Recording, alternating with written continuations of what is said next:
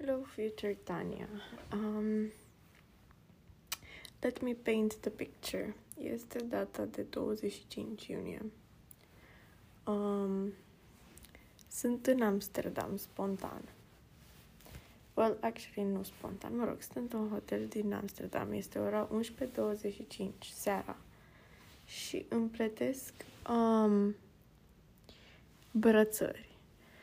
Cu brățara legată de Nespresso și cu telefonul proptit, pus pe fierbătorul de ceai ca să pot să mă aud.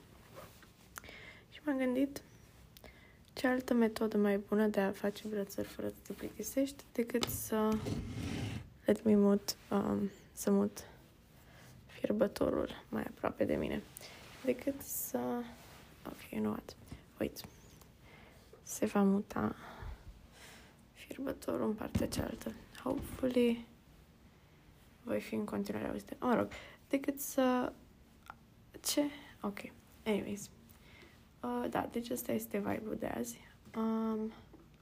Și avem următoarea chestie. Eu trebuia să merg mâine cu Mădă, iubitul ei, și Andreea în Amsterdam și să stăm 2 nopți.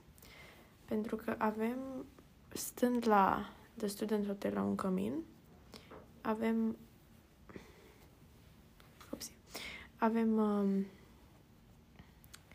3 nopți libere în orice alt oraș care are același cămin, The Student Hotel. Și printre ele se află și Amsterdam. Și am zis, ok, bun, s-au terminat, nu le consumasem, hai să a avut azi ultimul examen. Și am zis, nu putem să mergem azi, că ea termină mai târziu, așa că mergem mâine. Mâine dimineață să mergem și să stăm 2 nopți. Ei bine, astăzi ne-am dat seama, dar de ce nu stăm noi și noaptea asta, de ce să nu ajungem super târziu seara, dar măcar să nu trebuiască să ne cărăm cu bagajele, dacă tot avem 3 nopți libere. Așa că am sunat repede la ora 4 după masa, că, hei, putem să ne prelungim noaptea cu în seara de azi? Și ei au zis, ok, sure. Așa că eu la ora 4 trebuie să ne facem laundry-ul, să ne spălăm pe cap, să ne pregătim tot bagajul, ca la ora 7 să plecăm. Și la ora 9 eu deja eram în camera de hotel din Amsterdam. Superb, nu? I love that. Anyways, zi foarte bună din punctul meu de vedere. Spontană și toate astea. După ce m-am aranjat cu haine, am fost cu Andreea un pic să ne plimbăm prin Amsterdam. Ea nu a mai fost niciodată. Și nu știu cât se aude. Noi avem camerele fix unul lângă alta, așa că mă simt prost să vorbesc mai tare. Așa că o să fac un ASMR. Anyways, da. Așa că sunt în Amsterdam, e ora de aproape 12 și eu îmi plătesc brățări. Și voiam să vorbesc mai ales despre... Nu despre asta, asta e update-ul din viața mea. Ce am mai făcut de ultima oară? De ultima oară am mi-am terminat cartea, m-am apucat de alta. Sunt kind of stresată cu banii, deși știu că am destui, dar aș vrea să pot să fiu mai nestresată cu banii, if that makes sense, să știu relaxată că oricât aș cheltui o să fie ok. Trebuie să mă împachetez lucrurile, fiindcă sunt foarte dezorganizată. Și cam atât. Simt că vine o etapă nouă din viața mea, deși poate e o exagerare, I don't really know, dar mă simt așa pentru că, de exemplu, și de dimineață m-am trezit foarte, nu știu, din ultimele zile am așa un feeling că totul o să fie ok și că totul o să decurgă cum trebuie. I don't know how to explain it, really, dar mă bucur și asta m-am trezit la 6 dimineața și am cu un fel de revelație și eram super gen, oh my god, visasem ceva. Și nu mai știu ce visasem, sincer. Și eram gen, am tras o concluzie, gen, am avut o mini-revelație și eram gen, trebuie să-mi notez asta, neapărat. Gen, era în capul meu, trebuie neapărat să-mi notez asta, no matter what. Și m-am uitat în notițe să văd care era revelația. Și o să citesc fix acum, because it's kind of funny. Actually, it's not. It's quite valid, actually. Am zis că mi-e greu să take responsibility pentru că toată viața mea, gen să take responsibility pentru chestiile greșite, pentru că toată viața mea am fost the perfect kid și am făcut lucruri greșite, lucruri bune. Și să take responsibility pentru ce am făcut ar însemna să accept că greșesc și că nu fac tot perfect. Does that make sense? Anyways, asta a fost care, sincer, pentru un vis, să tragi cu o concluzie din asta și să te trezești cu concluzia asta și să fii gen, oh my god, asta e o revelație, it's not that bad. Nu pot să zic că gen revelația vieții mele, dar I feel like it's quite interesting if you think about it. Anyways, ce să mai zic? Mă gândeam, știu că am avut o ședință foarte frumoasă, oh my god, foarte productivă cu psihologa mea zilele trecute, honestly. And it was really nice, really good. Și nu știu, mi-am dat seama că am presiunea asta să fac ce trebuie, să fiu tot timpul, să nu eșuez, mai ales public. Și I'm trying to work through that as well. Pe lângă celelalte probleme, pe care le am. Anyways, not the point of this. Ce să zic, Tania, din viitor? Sper că I don't know if it should be like I think it should also be like, hey, tu cum mai ești? Ar fi foarte frumos să fie gen, foarte frumos, și am mai cu cuvântul frumos. Mi-ar plăcea mult să pot să văd o evoluție la anul și să fiu gen, oh my god, asta e Tania de acum nu știu cât timp. I don't know.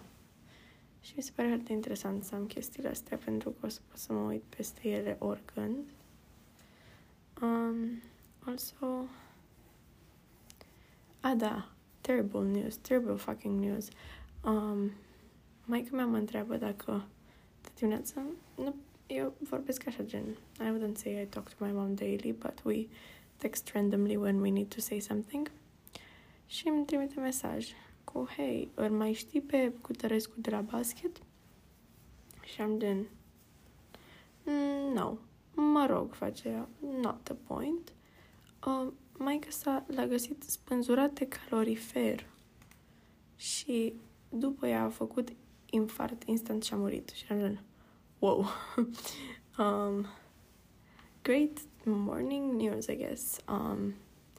Which is fucking crazy. Și mi-ar plăcea să știu oare de ce l-a dus pe copilul ăla săracul să avea 18 ani. Și mă gândesc că gen, nu aș vrea să știu ce-i trecea prin cap săracului copil și mă întreb care erau problemele psihologice prin care a trecut și dacă o dat vreun semn. Mi-ar plăcea să știu the backstory, pentru că să știu doar că, da,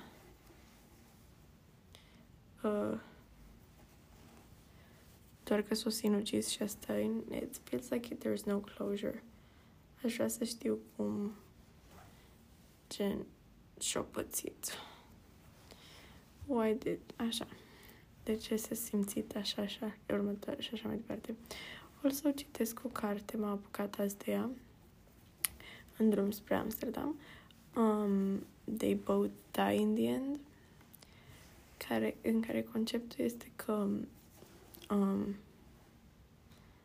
tu știi înainte cu 24, în gen, înainte să mori, în ziua respectivă, la 12 noapte, primești un telefon și gen, și îți zic gen, da, o să mori în următoarele 24 de ore. Nu știi cum, nu știi când, dar știi că o să mori în următoarele 24 de ore.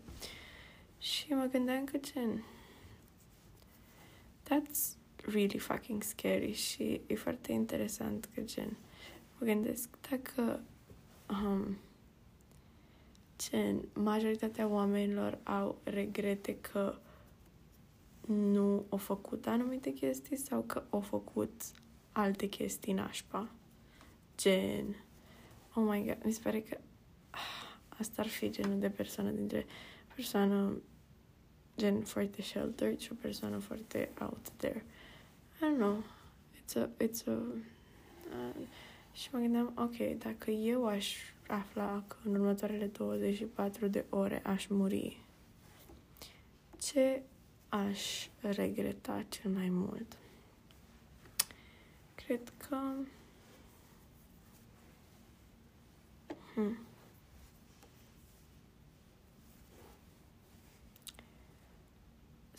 da, ce aș fi vrut să fac?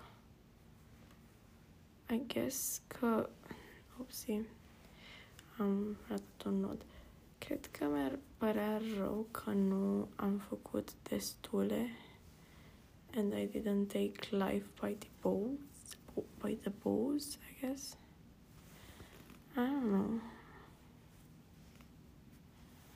Gen, încerc să mă gândesc care ar fi viziunea mea. Cred că aș fi terrified shitless. Și also mi s-ar părea super trist să știu că o să mor în ziua respectivă.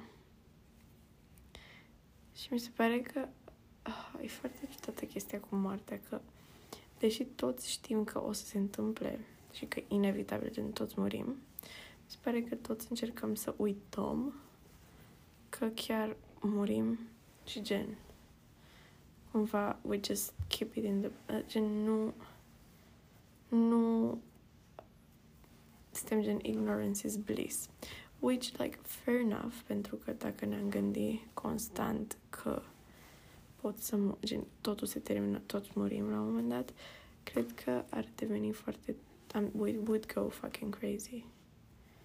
Gen there's no way we wouldn't. I don't know. Dar cred că ce aș regreta cel mai mult ar fi că n-am făcut chestii pentru I don't know. I feel like my life would be gen, viața mea mi se pare pretty nice momentan. Gen, una dintre persoanele principale, he was mourning his like future self. Gen, cât ar fi putut să facă, cât ar fi putut să accomplish. Și cred că same, gen, dacă mă uit în trecut, nu regret foarte multe chestii pe care le-am făcut sau pe care nu le-am făcut. Și mi se pare că my life turned out, în punctul ăsta, mi se pare că sunt unde ar trebui să fiu. Și cred că dacă aș muri acum, să mă rog în următoarele 24 de ore, mi s-a pornit aerul condiționat. I think. Anyways, dacă ar fi să mor în următoarele 24 de ore, gen, nu cred că aș avea foarte multe regrete că n-am făcut anumite chestii. Evident, gen, sunt câteva, dar mi se pare că pentru 19 ani pe care i-am trăit destul de bine. Poate mi-ar fi părut rău că n-am putut să evoluez destul, dar gen, mi se pare imposibil să fii foarte evoluat la 19 ani. Dar în rest, I think I'm pretty happy with my life at this point. Sunt și într-o stare foarte bună, dar I don't know. Și asta mă face să mă gândesc gen, toate chestii, gen, majoritatea problemelor mele din viața reală, din viața mea, sunt chestii minore, gen cum arăt sau I don't know, gen my fear of intimacy, this is what I would regret, I think, gen că n-am lucrat la ea destul, dar în același timp mi se pare că, na, ce să faci? Dacă n-am avut timp. So I would be pretty okay with everything. Anyways, sunt cam concentrată, așa că cred că o să închid.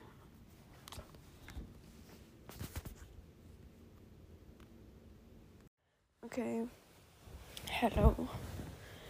Currently it is luni.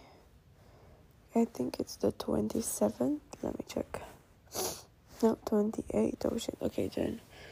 28 iunie, luni, ora 3 dimineața.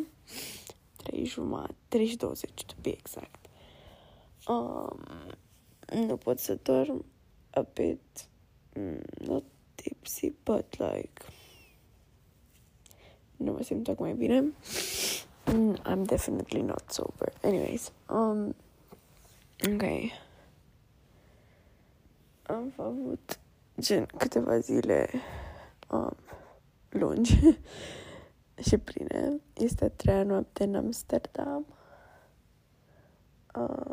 Am avut două zile full în Amsterdam. O să încep de sâmbătă, pentru că am ajuns vineri, cred că acolo am rămas. Sâmbătă am fost la un muzeu de artă contemporană care chiar mi-a plăcut foarte mult. Și după eram eu, Andreea Mădă și iubitul ei. După ne-am despărțit, eu și Andreea am fost la Madame Tussauds, care e un muzeu de artă de ceară, gen cu figurine de ceară. Eu mai făcusem o dată, dar it was fun, gen mi-a plăcut, ne-am distrat, whatever. Apoi am fost să mâncăm am tot căutat restaurante, aveam terasă ca să putem să stăm afară și să people watch și să vedem care e faza și whatever.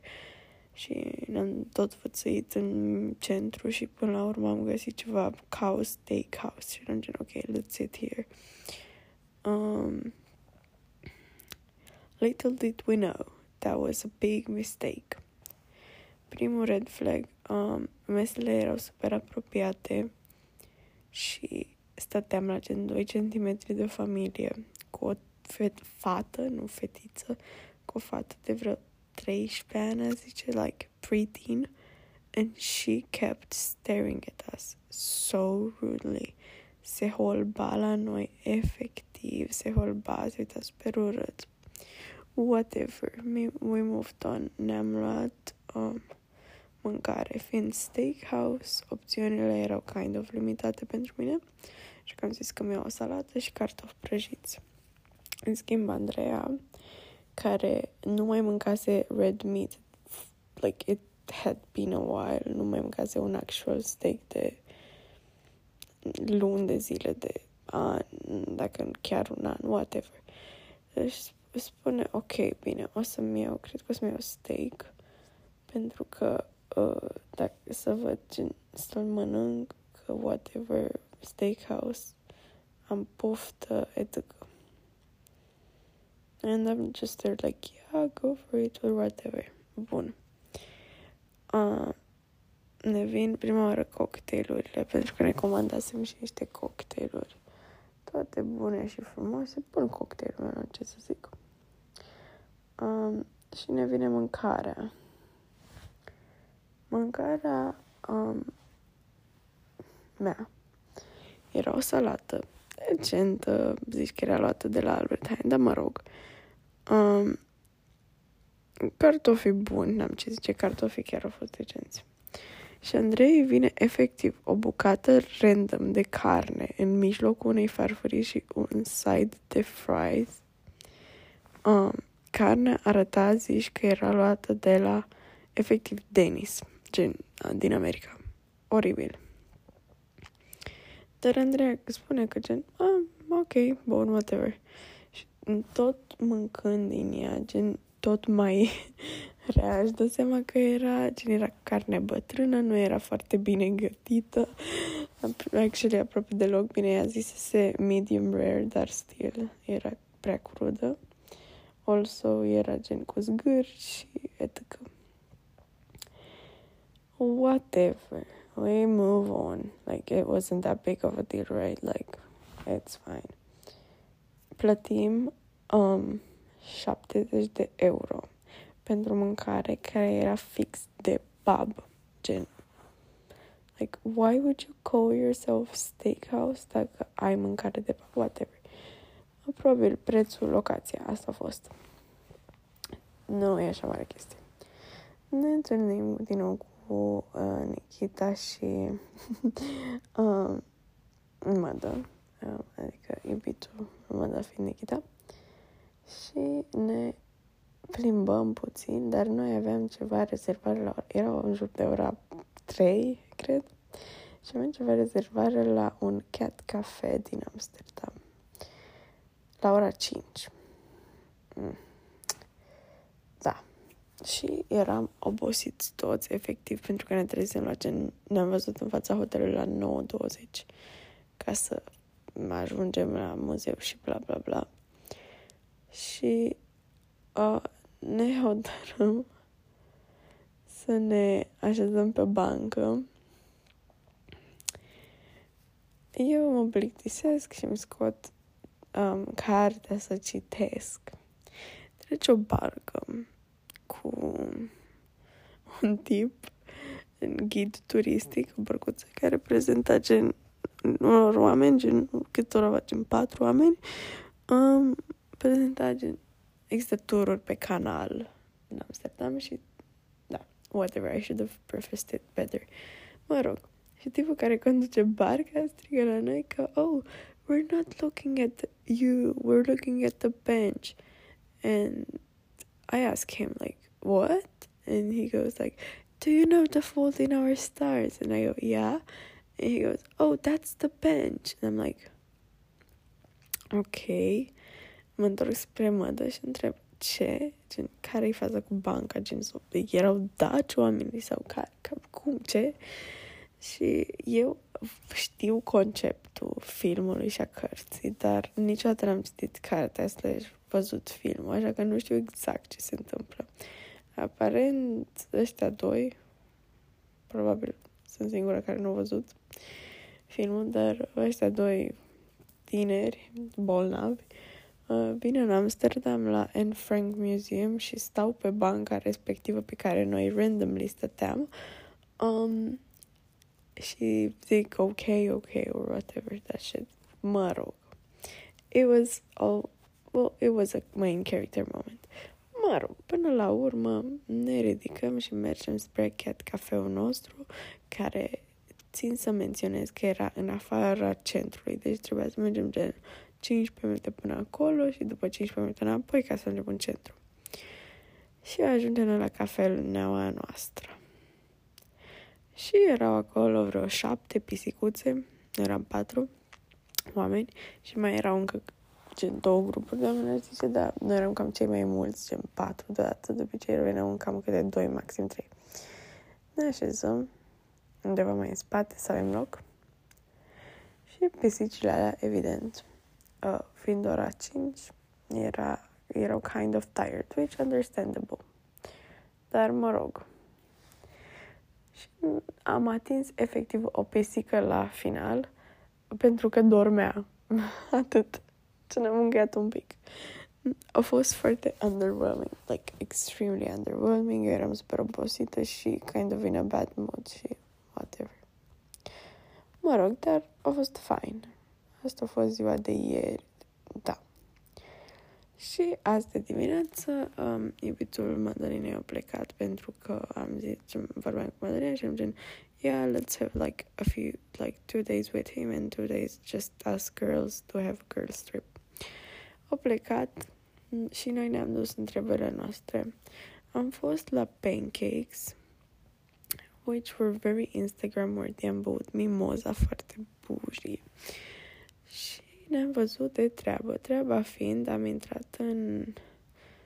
am fost să bem cafea, am intrat într-un magazin butic foarte interesant, care era gen tematică de elfi și gen zici că era în ceva univers.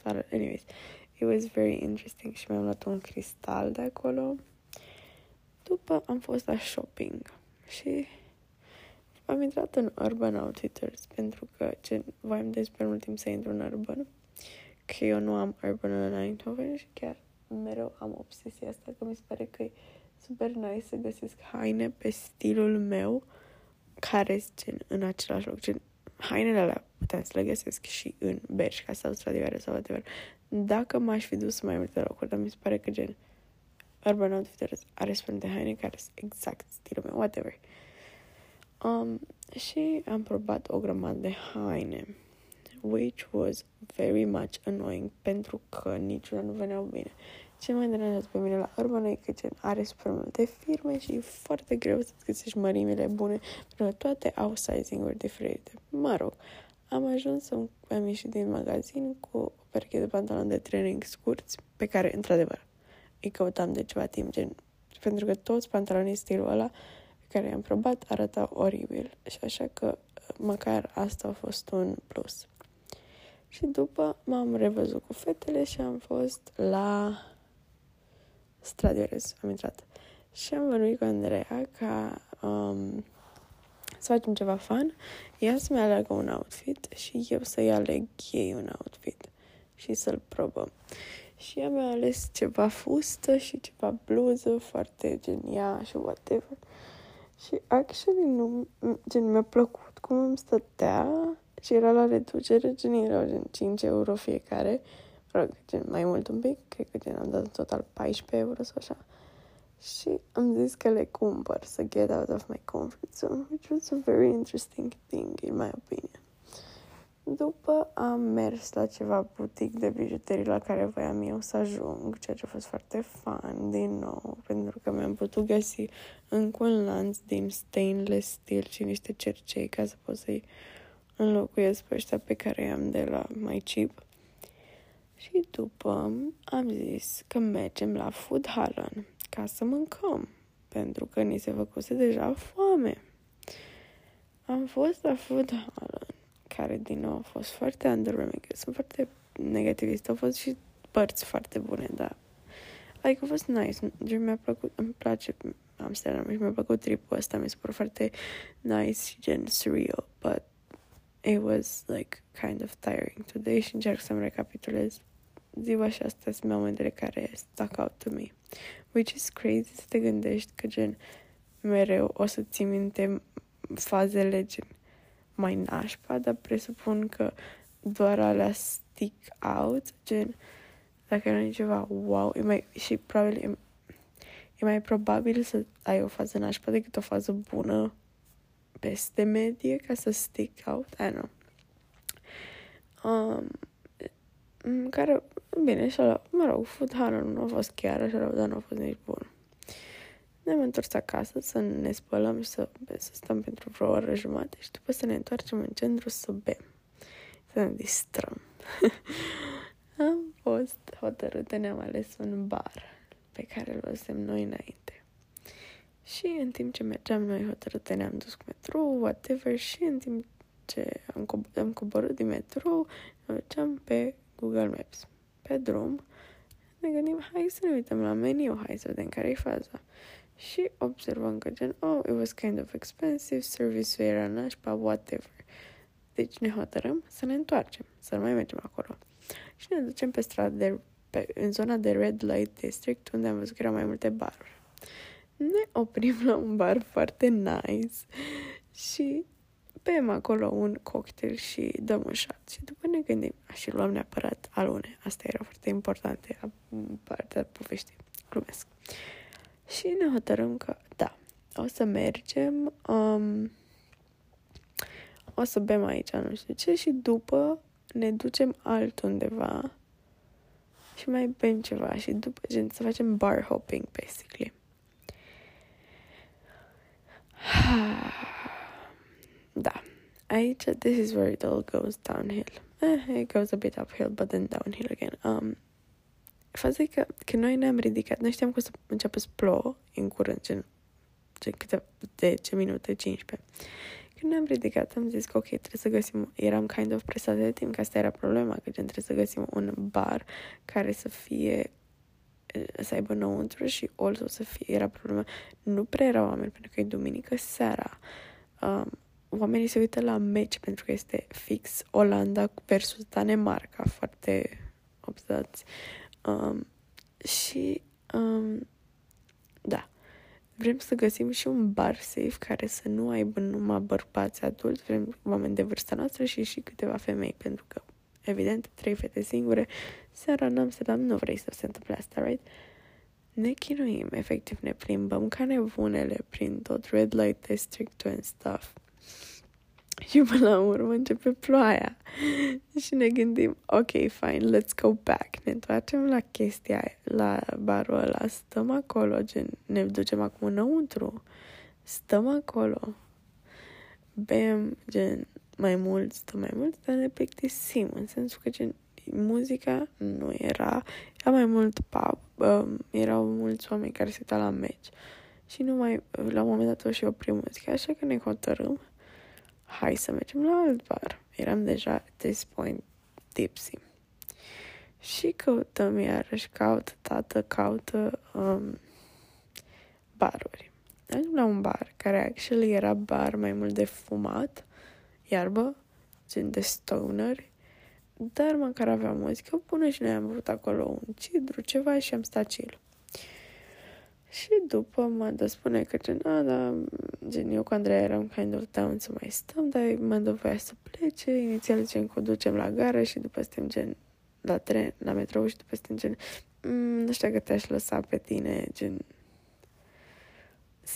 gen eram, nu cred că ar fi bine să te lăsăm singură să mergi noaptea, că era deja at this point 11. Și ne hotărâm că ok, hai să plecăm de aici, hai să vedem dacă mai găsim ceva bar sau să ne întoarcem și noi acasă. Până la urmă ne zicem că ok, ne plimbăm până la cea mai apropiată stație și de acolo luăm metrou.